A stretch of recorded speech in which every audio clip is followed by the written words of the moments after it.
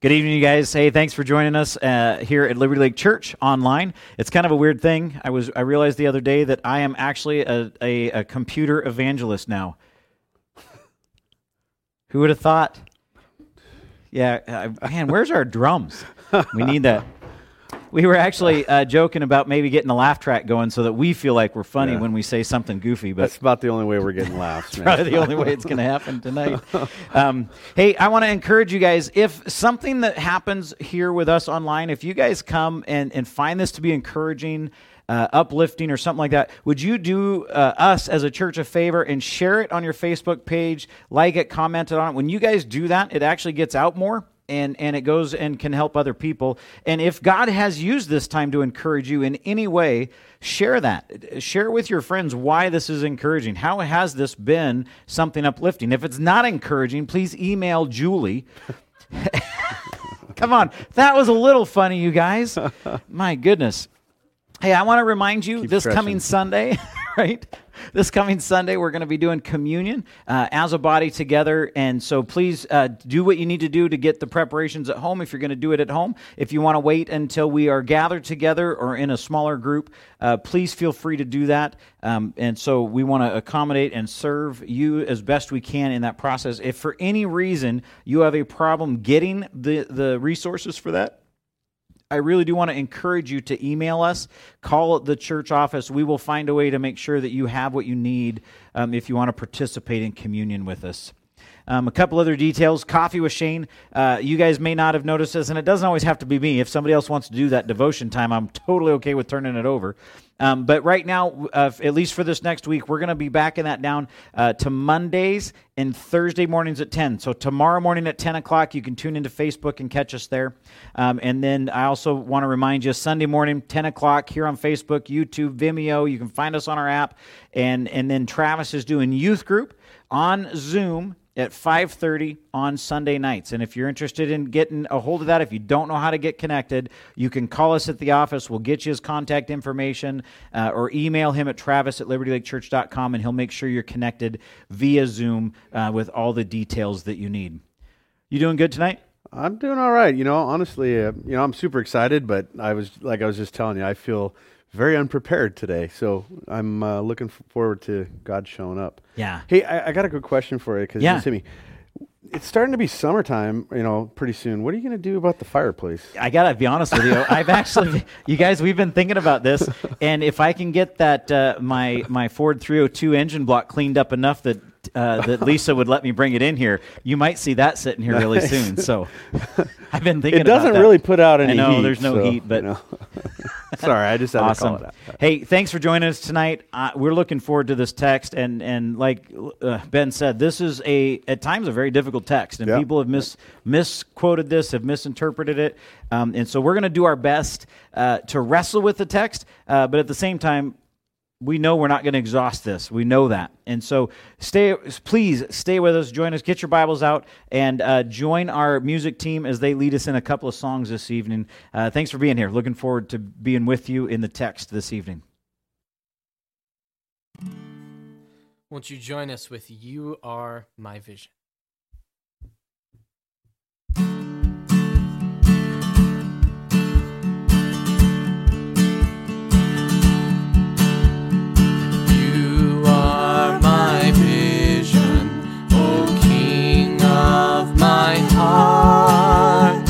Nothing else satisfies, only you, Lord.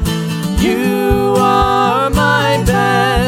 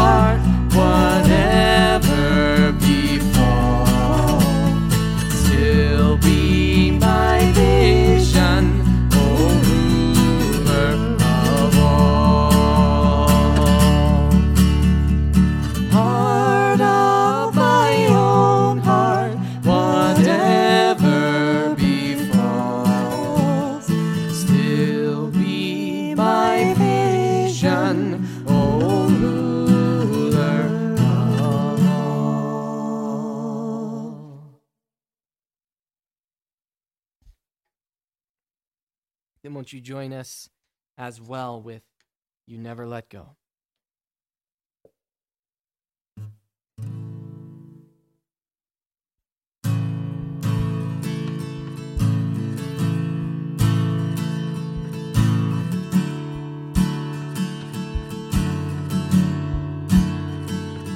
Even though I walk through the valley of the shadow of death, your perfect love is casting out fear.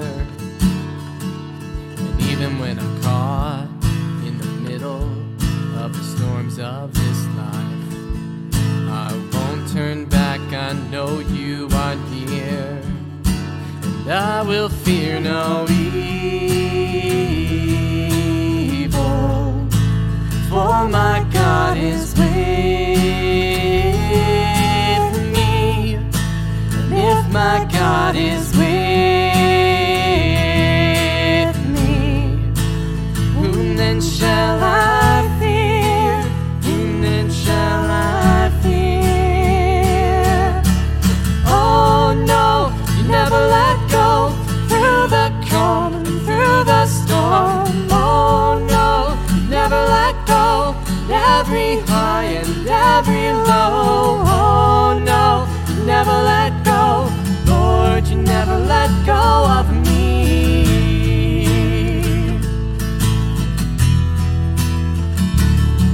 See a light that is coming for the heart that holds on, a glorious light beyond all compare.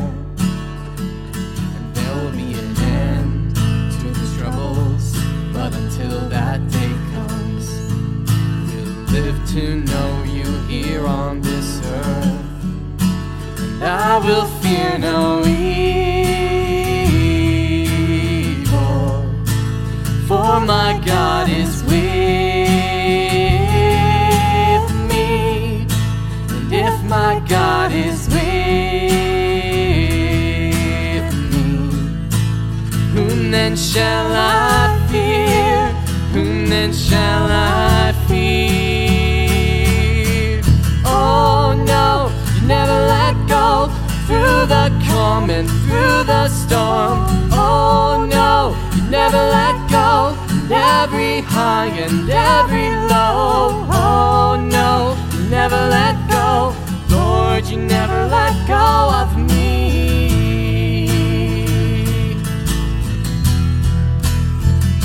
'Cause I can see a light that is coming for the heart that holds on. And there will be an end to these troubles, but until that day comes, still I will praise you, still I will praise you.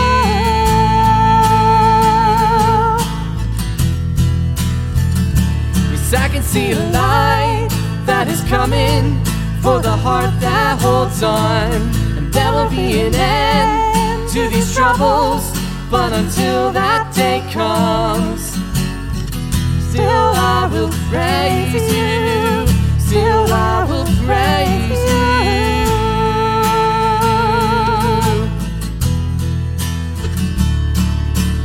Oh no, never let go, through the calm and through the storm. Oh no, never let go, every high and every low. Oh no, never let go, Lord, you never let go of me.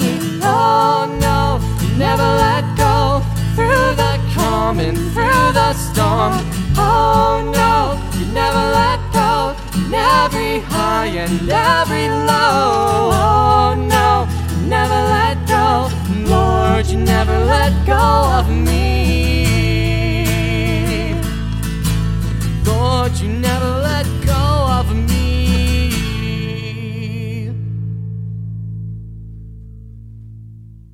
Thank you, guys. Hey, would you bow your heads and pray with me real quick as we get ready to get started tonight? Father, I thank you for this time. I thank you for the privilege that it is to be in your word. Thank you for the volunteers who are taking time to come and help to put all this together. Thank you for our body. the church that is faithfully serving you, that is caring for loved ones, that is overwhelmed and filled our food bank, who I know are calling one another and who are meeting, even doing Zoom meetings and with life groups to keep connected. God, what a great and glorious privilege it is to be part of your church in these trying times. And although they're not as difficult as many Christians face in their earthly lives, Lord, we want to be faithful to serve you, and we want to be faithful to be the church that you've called us to be today, here in Liberty Lake or wherever people are located that are watching online with us tonight, Lord, that we would be faithful to be your church, to be your body, and execute, if you will, that maybe that's the wrong word, but to serve, to act, to do, to be as you've called us to be as the body of Christ. So help us as we look at the word tonight. Give Ben and I your words alone. I pray that you would shut off whatever it is that we bring, and that you would speak through us, through your word, through the camera, and that your glory would be shown, and that your work would be done in the lives of each person, ourselves included, as we apply this text to our own hearts. So we give you the praise and the glory in all you're doing, Lord, in your name. Amen.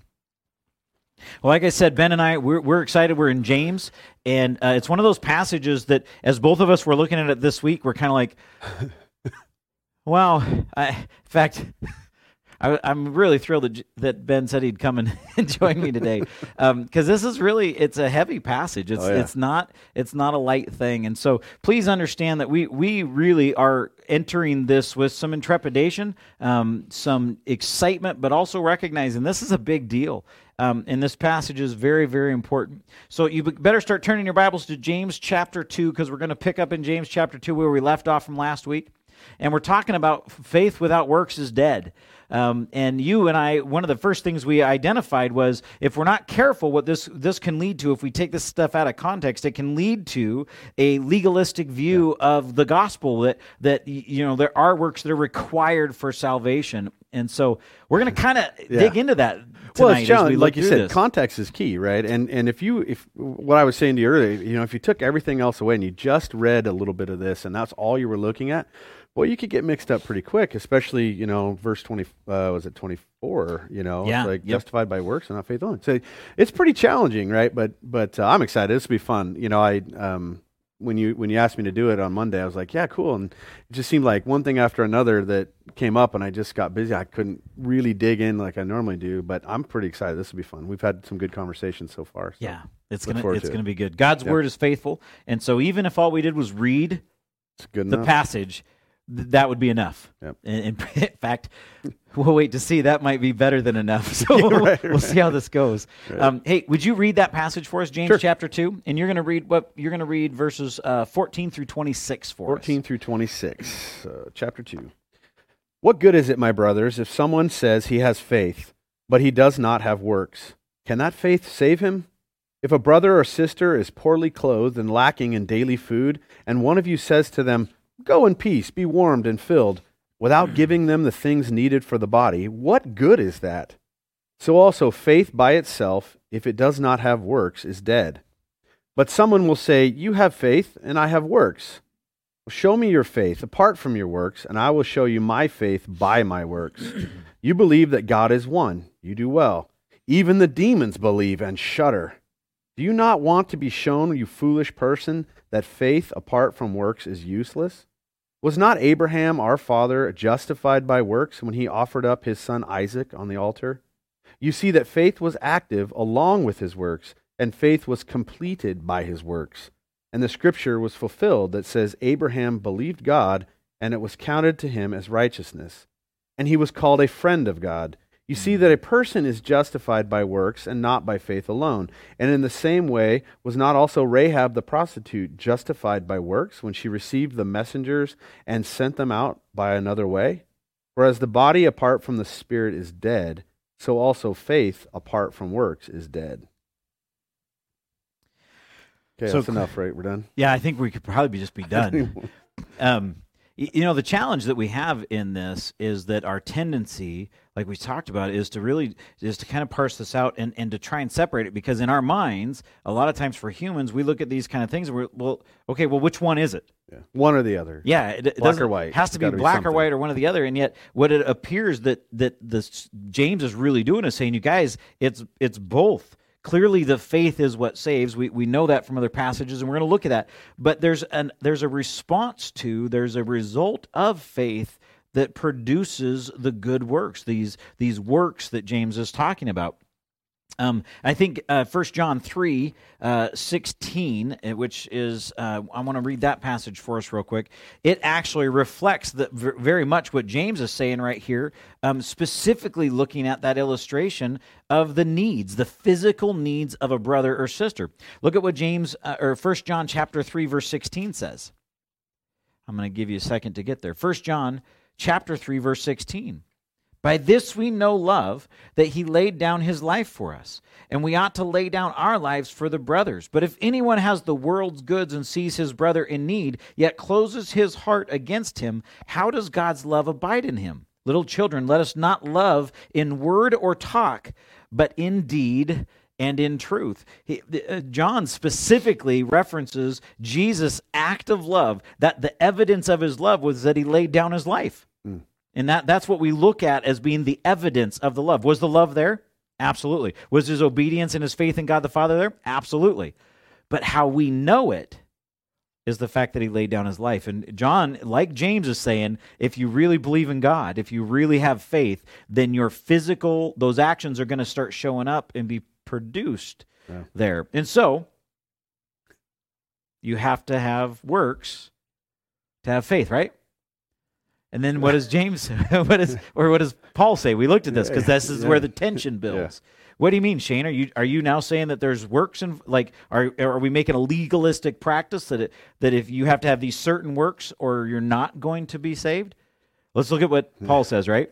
In Romans, because we've been wrestling with this. Wait, we don't want to create a gospel that says it's legalistic and you have to have this stuff or you're not saved. Because Paul seems to contradict that, and I say seems to, because we know that he's not, but he's pointing out an aspect of faith that we're going to end tonight, I think, with a really good passage that'll kind of wrap it all up. But what does Paul say in Romans chapter 4 about the tension of faith and works? It says, "What then shall we say, or what was gained by Abraham, our forefather, according to the flesh? For if Abraham was justified by works, he has something to boast about, but not before God. For what does the Scripture say? Abraham believed God, and it was counted to him as righteousness. Now to the one who works, his wages are not counted as a gift, but as his due. And to the one who does not work, but believes in him who justifies the ungodly, his faith is counted as righteousness. Just as David also speaks of the blessing of the one to whom God counts righteousness apart from works. Blessed are those whose lawless deeds are forgiven and whose sins are covered. Blessed is the man against whom the Lord will not count his sin." What's Paul? Yeah, right. Paul's clearly pointing out that God, the Father, exercised the forgiveness, the accounted the righteousness to Abraham because of his faith. And what's interesting, and that's what's so cool about this passage, because it happened before we saw a lifestyle of faith in Abraham, right? Yeah. I mean, we'll jump into Genesis here in just a little bit. We were worried we were going to be stuck there all night, so I want to be careful not to spend our whole time there. Well, I think one of the sticky areas here is, what is it that actually saves, right? And this actions and these things of ours, and we got to be careful that we're not thinking of our works as the thing that actually saves. The saving aspect of this, our salvation, comes from faith in what Christ did for us, right? And so that's the one and final and only act that actually creates even the possibility of being saved. Right.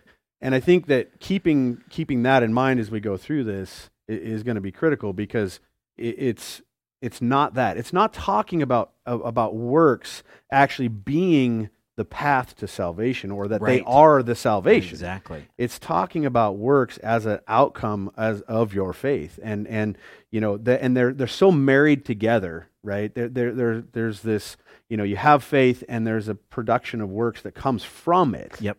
And that's that evidence, right? Right. That's there. And I think this is one that as you go through, you just constantly are kind of going back and wait a minute. But I think that's really important to keep in mind as we go through, right? Absolutely. And one of the things that's interesting, right? If we changed the word from works to fruit, would y'all be more comfortable with that? We would, wouldn't we? Yeah. And I actually did that in my sermon notes as we go down, because as you start looking at how other Bible or other authors in the Bible spoke about these things, they actually used fruit as the analogy. Jesus speaks of being the vine and fruit. We have a passage, we'll see if we get to it, that actually reflects that reality, that there's good fruit that comes from a good tree, and bad fruit doesn't come from a good tree. Bad fruit comes from a bad tree. There's a result of action, there's a result of outcome that comes from those lives. But really, ultimately, probably the first thing we have to look at is this idea of believe. Yeah. Because James doesn't let him off the hook in this. He references the demons believing. Yeah, it's that what is faith, right? And what does it mean to believe? I mean, we were talking about this earlier, right? This true saving faith, it's not just some intellectual assent where you're like, oh yeah, I believe God. I believe that God is there.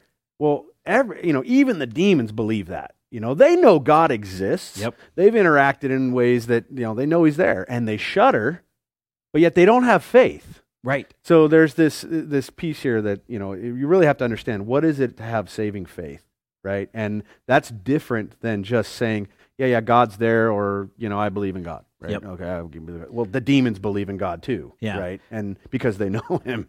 Well, let's illustration, right, of belief. So if I were to say to you, this jar here will not break if you heave it at Julie in the back of the sanctuary, how would I know that you believed me? How would I know that you believed me if I said that? Don't know. Really, the only way is if you threw it. Yeah, if you throw it, yeah. I mean, you could look at me and say, well, yeah, I believe that. Yeah. But unless we actually took this thing and we heaved it in the back, Julie's hiding. Yeah. But unless we actually did that, how would your belief in my statement, my understanding, my knowledge of that particular vase and the physics of trajectory and force and all the things that come into play in that moment, and your accuracy, how would that be evidenced if you looked at me and say, well, yeah, I believe it, but we never threw... You never threw it. You never threw it. It only would come through me trusting that you knew what you were talking about. But the evidence, we would never be able to see that you actually believed that reality. We do that with the chair illustration that we do at church sometimes, where I tell people that I'm not going to let them fall. I'm going to put the chair right behind them. We blindfold them, spin it around, move the chair a little bit, and then I put them right back in that same spot and ask them to sit down with a blindfold on. And never, ever has anybody actually done it and sat down the same way when they don't have the blindfold as they do when they don't have the blindfold on, because no matter how much they want to, when they can't see it, when they don't know that it's there, they aren't able to sit. Yeah.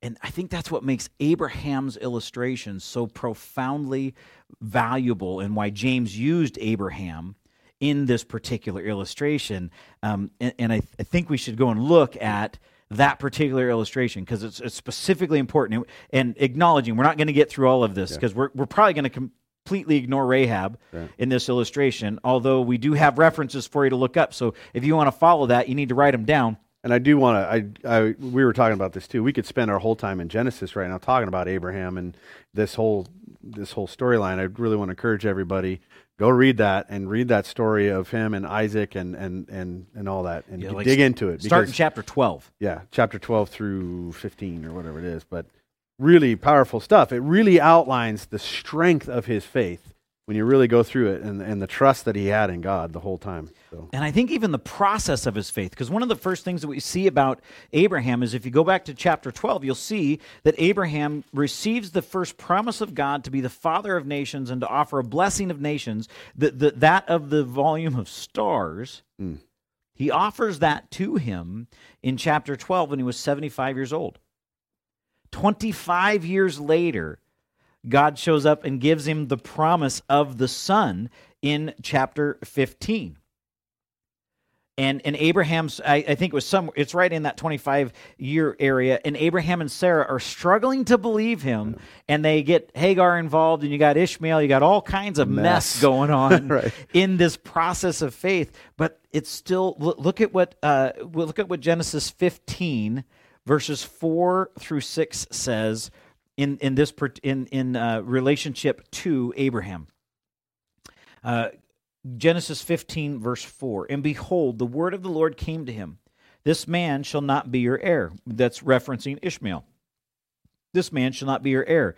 Your very own son shall be your heir. And he brought him outside and said, look toward heaven, and number the stars if you are able to number them. Then he said to him, so shall your offspring be. And he believed the Lord, and he counted it to him as righteousness.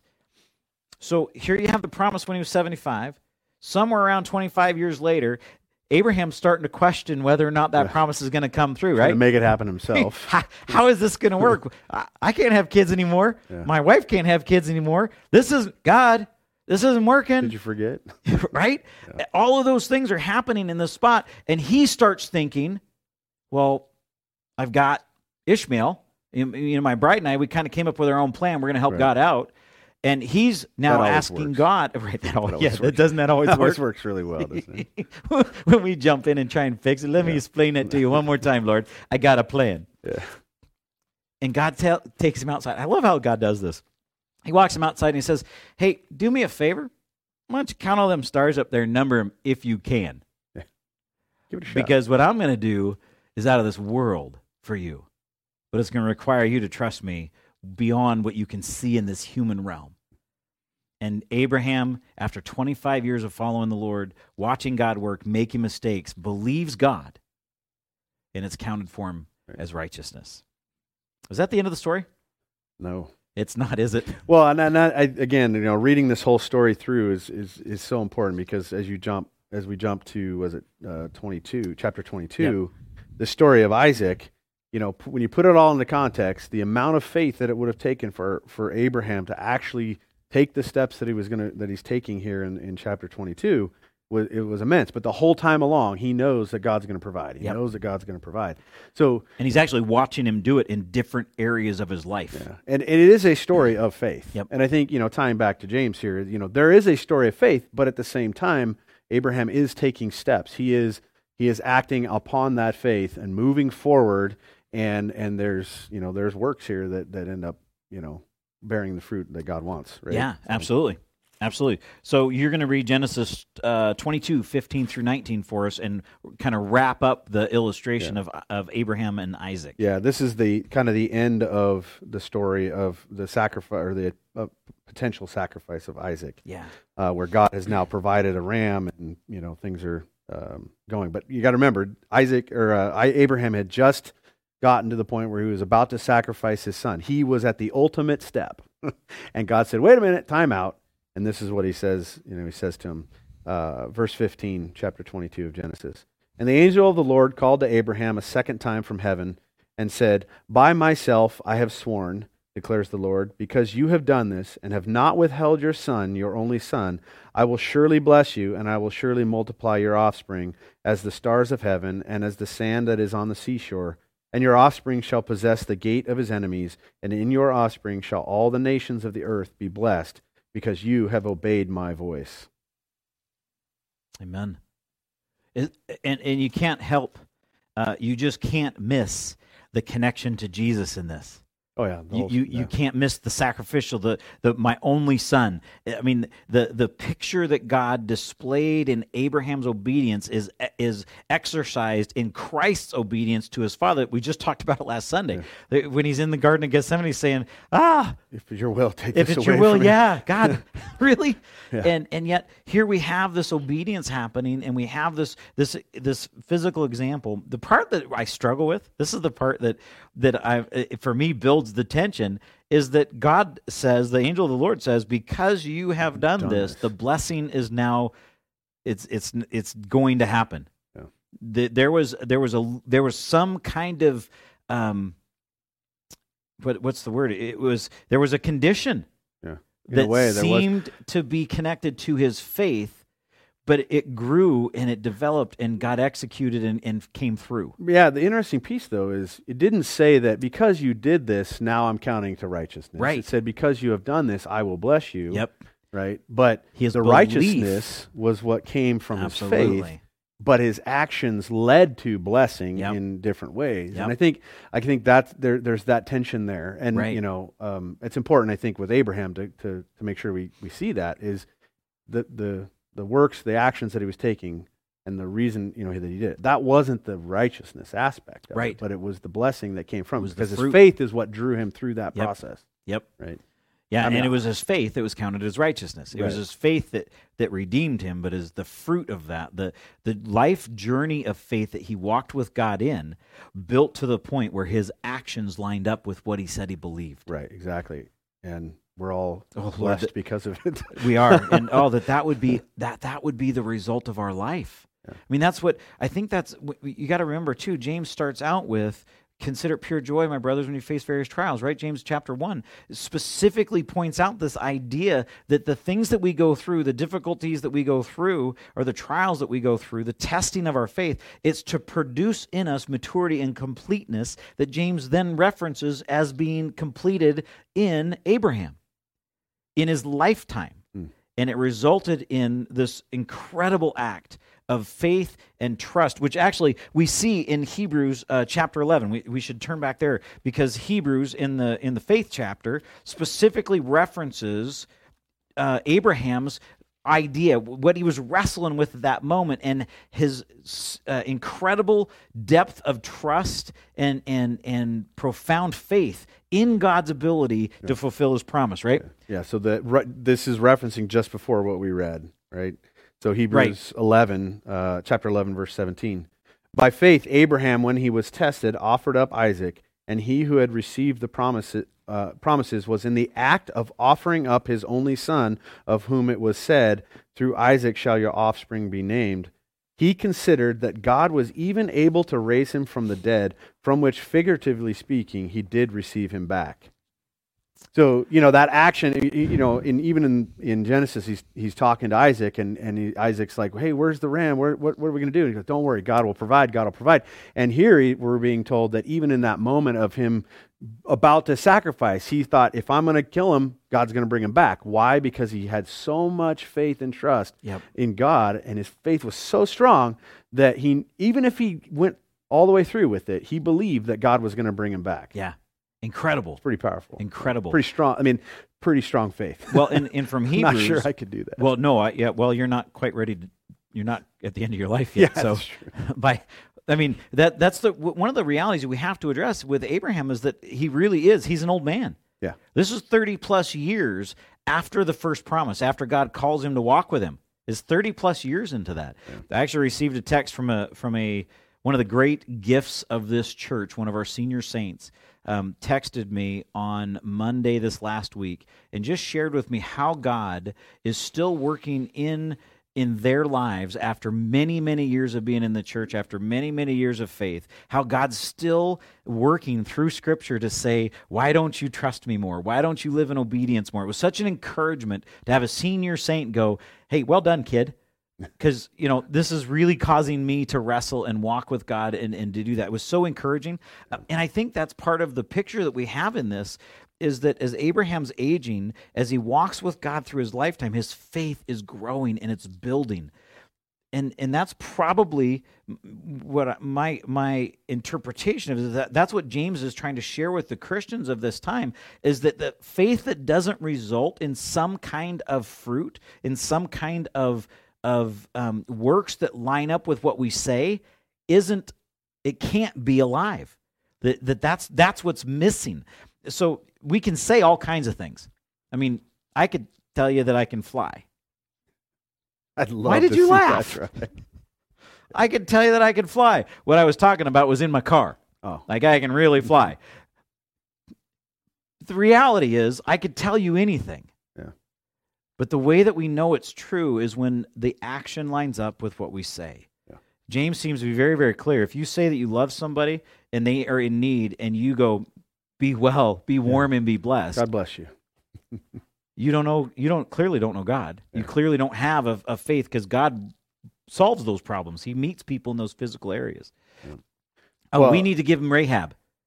We got to give him the stuff on Rahab. You got to write this stuff down, you guys, because we're not giving you these passages. They may be on the notes. I'm confirming with Julie. Nope, never mind. I did not get them in there, so I apologize, but I have them written down, and I'm going to give them to you right now. Joshua 2, 8 through 11. That's Joshua 2, 8 through 11. And Rahab again is mentioned in Matthew chapter 1, verses 5 through 6. You got to go and check that out. It's an incredible piece of this whole picture. Why would he choose? This still drives me nuts. He chose Rahab out of all of the other people in the book of faith in Hebrews chapter 11. We have all of these other pillars of faith in the church, and yet he chooses the harlot, the prostitute, from the city of Jericho of Jericho as the Israelites are coming in to take over the land. Well, and you had mentioned how afterwards how she was, was glorifying God. Yep, she was glorifying the God of Israel and everything too. So it wasn't just one action she took. Yeah. What we read about is no, she actually trusted in God. Yep. She trusted that it was right. She didn't just sit there and go, "Well, I really feel sorry for you, so I'm going to go ahead and let you go down this other way." She was like, "No, I believe enough to put my own life on the line, and I believe in this God." And I think, again, that's another great example, but it's a combination of faith with the works. Which when you read the story, it's crazy because she did it for like 3 days. 3 days she hid the spies. Yeah. 3 days. Do the math. Faith, 3 days. You guys getting that? Any connection to 3 days? It's incredible how it goes all throughout the Old Testament. It's a beautiful, beautiful picture. And then to top it all off, if you go to Matthew, you're going to see that Rahab is actually King David's great in the bloodline, great grandmother. I think I have enough greats. I'm not sure. She was pretty great. Yeah. But she's a great grandmother of King David. Isn't that incredible? Oh, there's the great story right there. Salmon, the father of Boaz by Rahab. Boaz, the father of Obed by Ruth, and Obed, the father of Jesse. 1, 2, How many is that? Four, okay. 5. Jesse, the father of David. Somebody do the math and text it to us on Facebook. Generations. Right, because we're not going to worry about that right now. That's incredible, though. Yeah. And here James great is story of referencing redemption her. too. Yeah, incredible story of redemption. Yeah. And faith that acted, that resulted in fruit, that resulted in action. So what are we saying? Good question. We're not saying anything. James is saying that faith without works is dead. We as believers need to recognize, need to accept that what James is challenging us to do is to look at our own lives and ask the question, is what I say about God, is what I say that I believe in Jesus, does it result in life-changing or life-altering fruit? Is there evidence to the fact that I believe that Jesus is my Messiah? Is there evidence to the fact that I believe that he's paid for my sin and that I'm free? Yeah. Well, it's I can't remember who it is. Maybe it was Swindoll or Dobson or whoever that talked about, if you were to be taken to court, what kind of evidence would there be, to prove that you were a believer? And I think our works are that evidence. But again, just making sure we're clear, that's not what saves, but it is very closely tied together, right? Yep. And, you talk about the fruit of the Spirit and those things. When we are saved, we are sealed by the Holy Spirit, and the evidence of that sealing is the outward works of the Holy Spirit through us. Yep. And so these things that we're doing are, aren't the thing that saves, but is the proof of the fact that the Spirit is living through us. Absolutely. And I think, when you take James just at some of these words that we're reading, it can be difficult. But when you tie those two together and you see that as a natural progression of that faith that you've produced, Abraham's faith at the beginning was faith, but his works grew, and the things that he did grew. And that's just this journey that we're on. Yep. You told me that I wasn't dead yet, right? It's like right. there is a journey that we're on. Our works grow in those things, and that's how I read this too. I just think that's really important. Yeah, it's beautiful. It's incredible. It's challenging. I think our tendency is to think that once we're saved, we're done. We'd like it to be that way, right? I mean, I'd like it to be that. I'd like to confess one time. But it's kind of lazy though, right? Totally. Well, and honestly, it makes it easy for me. Yeah. Well, and I look at this too, and I think it's important. I mean, last time I was up here, we talked about this too, is like using this as a mirror to ourselves. Don't take this and go throw it. Look, you don't have works, therefore you're going to hell or something, right? It's not what this is about. I use this. I look at this and I go, man, this is a litmus test for myself. I look at this and I go, I have faith. Yes. Okay. Well, what is the outpour of that faith in my life? What does it look like? And when I am struggling, where I am at a low point, and I know, and I apply that and I think about it, every time I know I'm not where I need to be with the Lord, not because I'm just not doing the right things, but those works aren't natural. They're not flowing through me. The Lord's not working through me sometimes because I'm just being a bonehead, right? And so I use these types of things as a reflection on myself to put myself in a right position, right? And using the works and the outflow of the Holy Spirit in my life as that test for myself. I was not agreeing that you were a bonehead. I was agreeing that I needed to use that as a reflection on myself. Yeah. It's okay if you did. I just wanted to clarify that because you're like, I'm a bonehead. I'm like, yeah. But it's incredible. Well, that's what this really actually, symbolizes. That's what this is bonehead right here. It's so true that this should cause us to reflect and to respond to God in this way, and that's the beauty of all the scripture that we have. I mean, 1 John, I love the fact that in 1 John especially, you see him talking about how we know we're children. How do we know that we are God's? It's when we respond, when we obey his commands. But in the process, that he also says, hey, and when you see sin, when you realize that you're not, confess it, and then God fixes that. He'll actually address that and deal with it. But the real struggle is what we're talking about is a heart issue, because until our hearts change, and until what we believe about God is embedded in our hearts and it's transformed, really it's this heart of stone being transformed to a heart of flesh. It's God doing the work to change us. Until that happens, we can profess a lot of things. One of the great illustrations that I remember is my boys. If you would ask them to clean their room, and they would say, sure. How many times did you go down there and be like, that answer did not line up with the outcome? Yeah. That was one of the great illustrations. When you say yes to me, it means that you're going to go clean your room. Yeah. That pile of laundry that's there, the garbage on the floor, that's part of cleaning up your room. Son. Yeah. Now, I would like to say, sorry, Luke. Yeah, sorry. Hey, boys, I'm really sorry, but it's going to be honest time.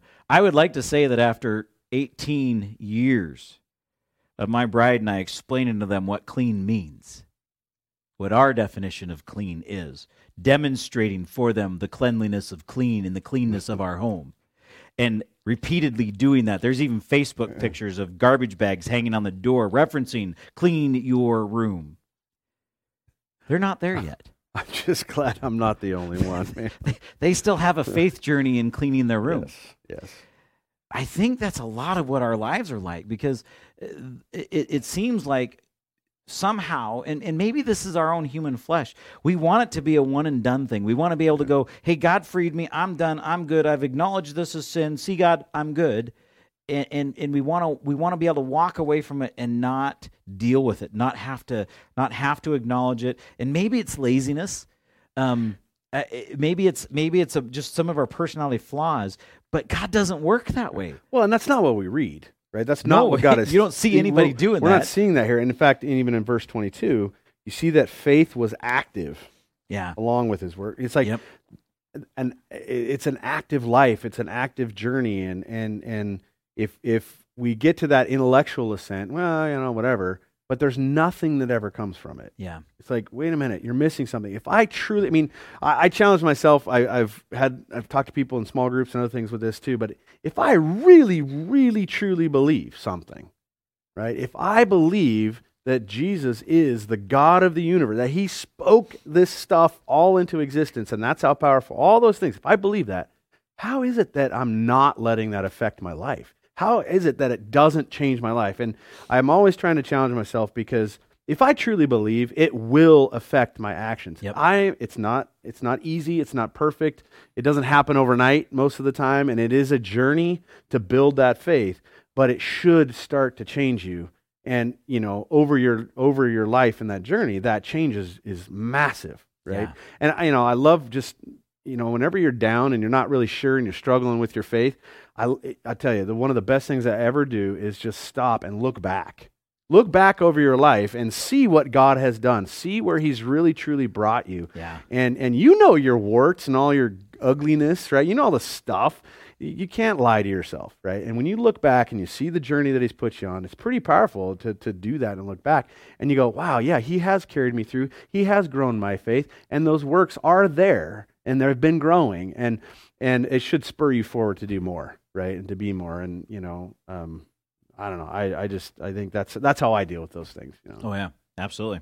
Well, I think we should jump into our Ephesians passage. Yes, absolutely. Because I think the Ephesians 2 passage, we're gonna wrap up with that. Ephesians 2, 8, 9, and 10. Because what we wanna close tonight out with recognizing that salvation comes by faith, that God does the work of salvation, but he has more in store for us than just keeping us out of hell. The gospel is more than just fire insurance. The gospel is about taking a broken, dead a creation of God and restoring them into life, into what they were called to be from the very, very beginning. And that's the process of faith being built to the point where it results in good fruit and good works. And we see that in Ephesians. You want to read that? Sure. Ephesians 2, 8 through 10. Yeah. For by grace you have been saved through faith, and this is not your own doing. It is the gift of God, not a result of works, so that no one may boast. For we are his workmanship, created in Christ Jesus for good works, which God prepared beforehand that we should walk in them. Paul really sums up what James is trying to tell us right here. Faith is all by God. You didn't do it. You can't brag about it. There's nothing you did to get it. God did it. It's all there. But he created and prepared you in advance to live in a way that reflects the good works of God, the transformation of God in our lives. Yeah, that's to me, that when were reading that earlier, it really did kind of tie things together. Again, kind of back to that one or the other feeling or whatever. It's both. Yeah, and I think this really does sum that up. Look, first of all, if our salvation was based on our works, then we could then turn around and boast, and we could do that. And look, one of the main reasons it's not is because you could turn around and boast. So guess what? It's not by your works or anything else. It's by what God did. But I have prepared a path for you. I have prepared these good works for you to walk in. And when you tie those things together that way, I think it all takes shape. Yeah, right? Absolutely. Well, it just hit me even in this process, the whole dialogue between God and Job, when he says, if you can do all of these things, then I will admit you can save yourself. Yeah. I mean, even all the way back in Job, he specifically says you can save yourself. Oh, I just read through that yesterday, or maybe it was even this 39. morning. Yeah, it was just this big, long list of, can you do this? Can you do this? And all this powerful, wonderful things that God can do. And he's like, well, if you can do that, good luck. Then I'll acknowledge you can save yourself. Yeah, exactly. But the reality is you can't.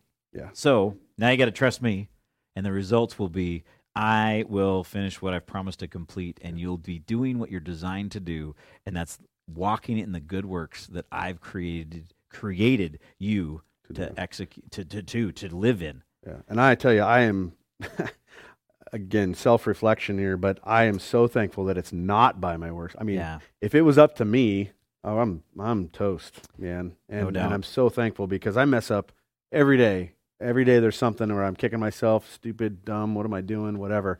And the fact that I don't have to rely on myself, that's pretty fantastic if you ask me. You know, one of the challenges for me in this is that I realize that I've got a long ways to go to have the kind of faith that I see in Abraham. Yeah. And I'm humbled by that, but I'm also encouraged that God is so faithful and he's so engaged in this process that he took Abraham from being a no-name person, somebody that was doing his life, whatever it was, and he led him through a journey that resulted in the arrival of the Messiah. I mean, Abraham had the word of God to say that you're going to be the blessing of the nations. Your offspring is going to be that of the numbers of the stars. I mean, what a profound thing. And he dies with one son. It's a profound moment. It's an incredible act of faith. And I look at my own life and I'm grateful. I'm grateful that we have these examples, and that as we grow in our faith, as we grow in our knowledge and understanding of who God is, like James says in chapter 1, right? If we need wisdom, ask. Yeah. And we have that ability to go to God, to engage in this, to do what you've said, self-evaluate. God, I'm lacking faith. Do we pray for faith? That's like praying for patience, right? I think we should. I think that's what he's calling us to. Yeah. Man, it was great to have you on here. Yeah, it's fun, man. I love this. I could be here all night. Went by way quicker than I expected it to. Always does. And I feel like we left so much on the table. Yeah. So if you have joined us tonight and you feel like we barely touched this, I would like to share with you that was God's plan for you tonight. And now you have to spend the rest of the evening rereading this text until you get it. Go dig in. Exactly. Dig in. Tear into this. Ask God to open your eyes to what he's doing. Ask God to reveal in your own heart where it is that he wants to strengthen your faith, to deepen your faith in him, and where it might be that there's fruit, there's things for you to do that will actually reveal the faith that God is building in you as you're pursuing him and walking with him in your daily life. So, man, thanks for joining us. Hang around for just a few minutes. We got a closing song with our music team, and then I've got just a couple of closing thoughts that I'd like to leave you with tonight. Won't you join us in our final song with How Great Is Our God?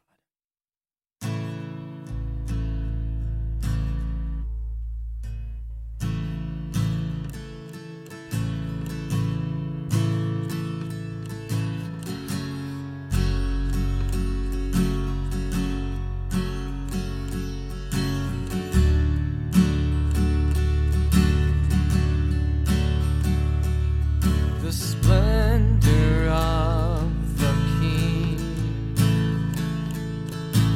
clothed in majesty, let all the earth rejoice, all the earth rejoice.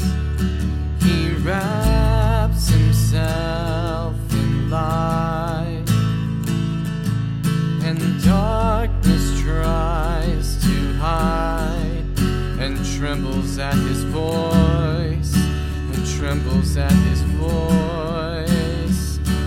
How great is our God? Sing with me, how great is our God? And all will see how great is our God.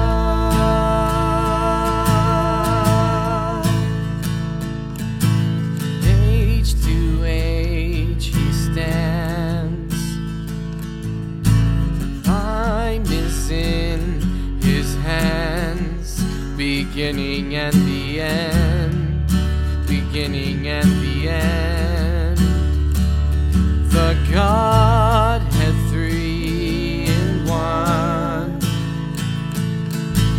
Father, Spirit, Son, the Lion and the Lamb, the Lion and the Lamb.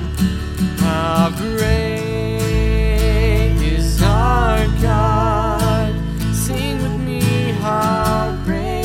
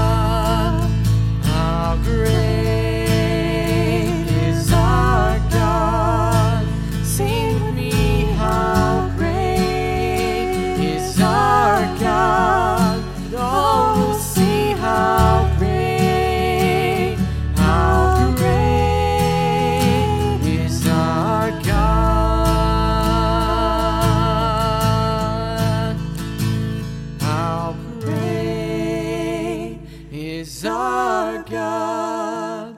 Sing with me, how great is our God, and all will see how great is our God.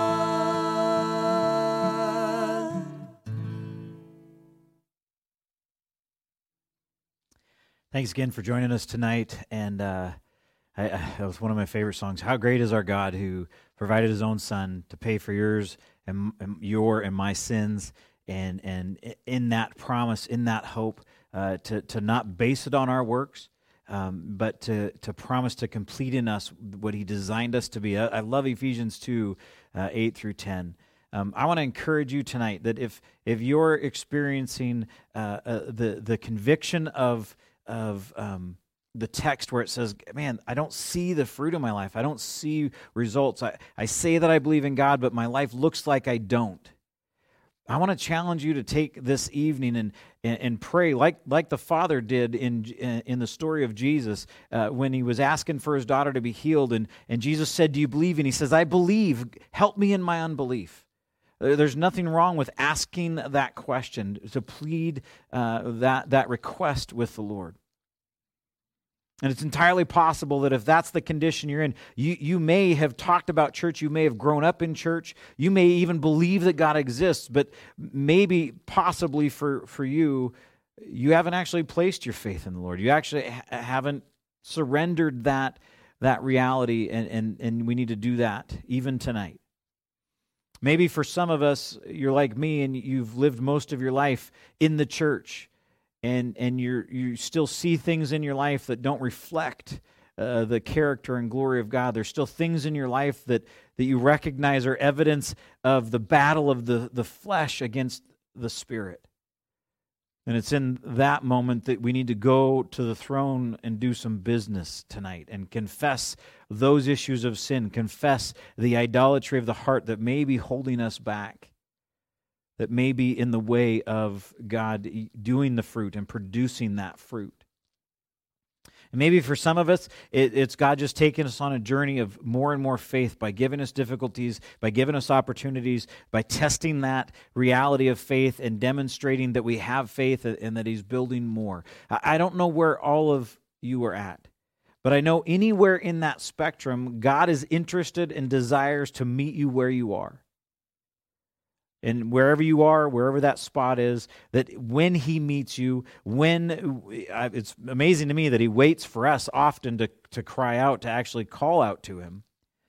But he meets us in those moments, and he faithfully moves us from where we are towards where he would want us to be, where he's designed us to be. Like Ephesians 10 says, we're his craftsmanship.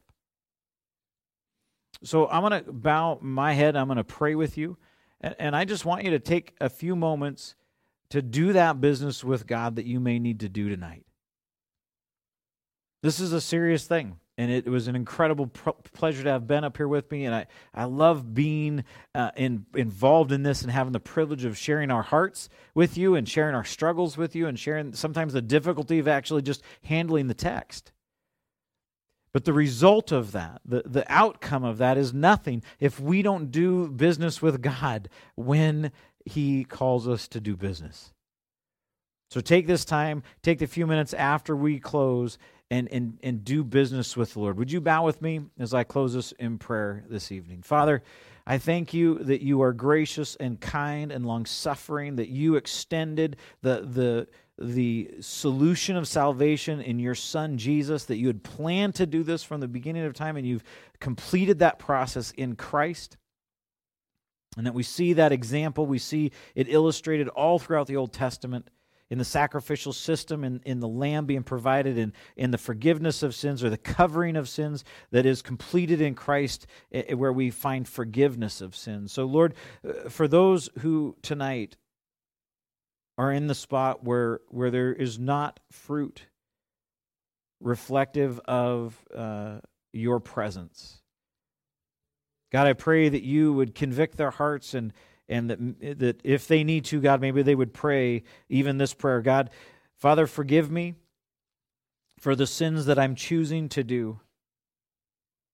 And I pray, Lord, that you would open my eyes through your word and through the power of your Spirit, what it means to follow you, what it means to trust you, what it means to have faith in you tonight. And that, God, you would do the work that is required to take my heart and to transform it into a heart that follows you, into a heart that has faith in you, into a heart that changes the way that I live. And Father, for those of us who have grown up in the church and who still see the darkness and the battle of our flesh and the sin that shows up from time to time, and I honestly get frustrated and discouraged and tired of it. Maybe this would be a prayer that I would offer. Father, forgive me for the times that I choose to sin, that I choose myself,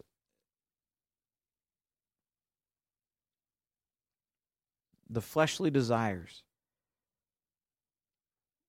the idolatry of my own heart. I pray, Lord, that you would forgive me for those moments and that you would restore, make my heart right, that you would complete in me the work, the craftsmanship that you have started, and that you would give me wisdom to apply the words of Scripture, to apply the truth that is there to my daily life. Father, that I would reflect you more and me less.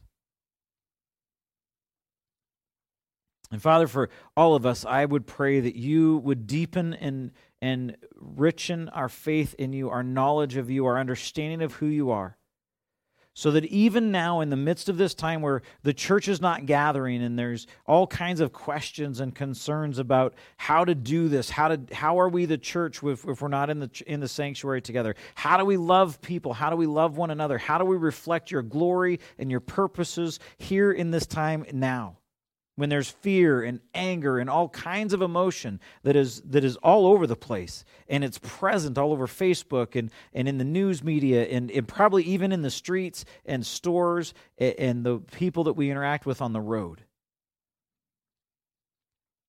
God, would you deepen our faith that we would respond in such a way that reflects your glory and that shines the light of the gospel into a dark world that is lost and in desperate need of a Messiah, which is the mission field that you have placed us in. God, in all of this, we ask that you would take the glory and that your name would be exalted and that the name of Jesus would be worshiped and praised by his church daily in this place and in the days ahead. We give you all the glory and the praise, Lord. In your name we ask these things. Amen. God bless you guys. As you pursue the Lord, please take a moment and do business with God tonight that needs to be done. We'll see you on Sunday. God bless.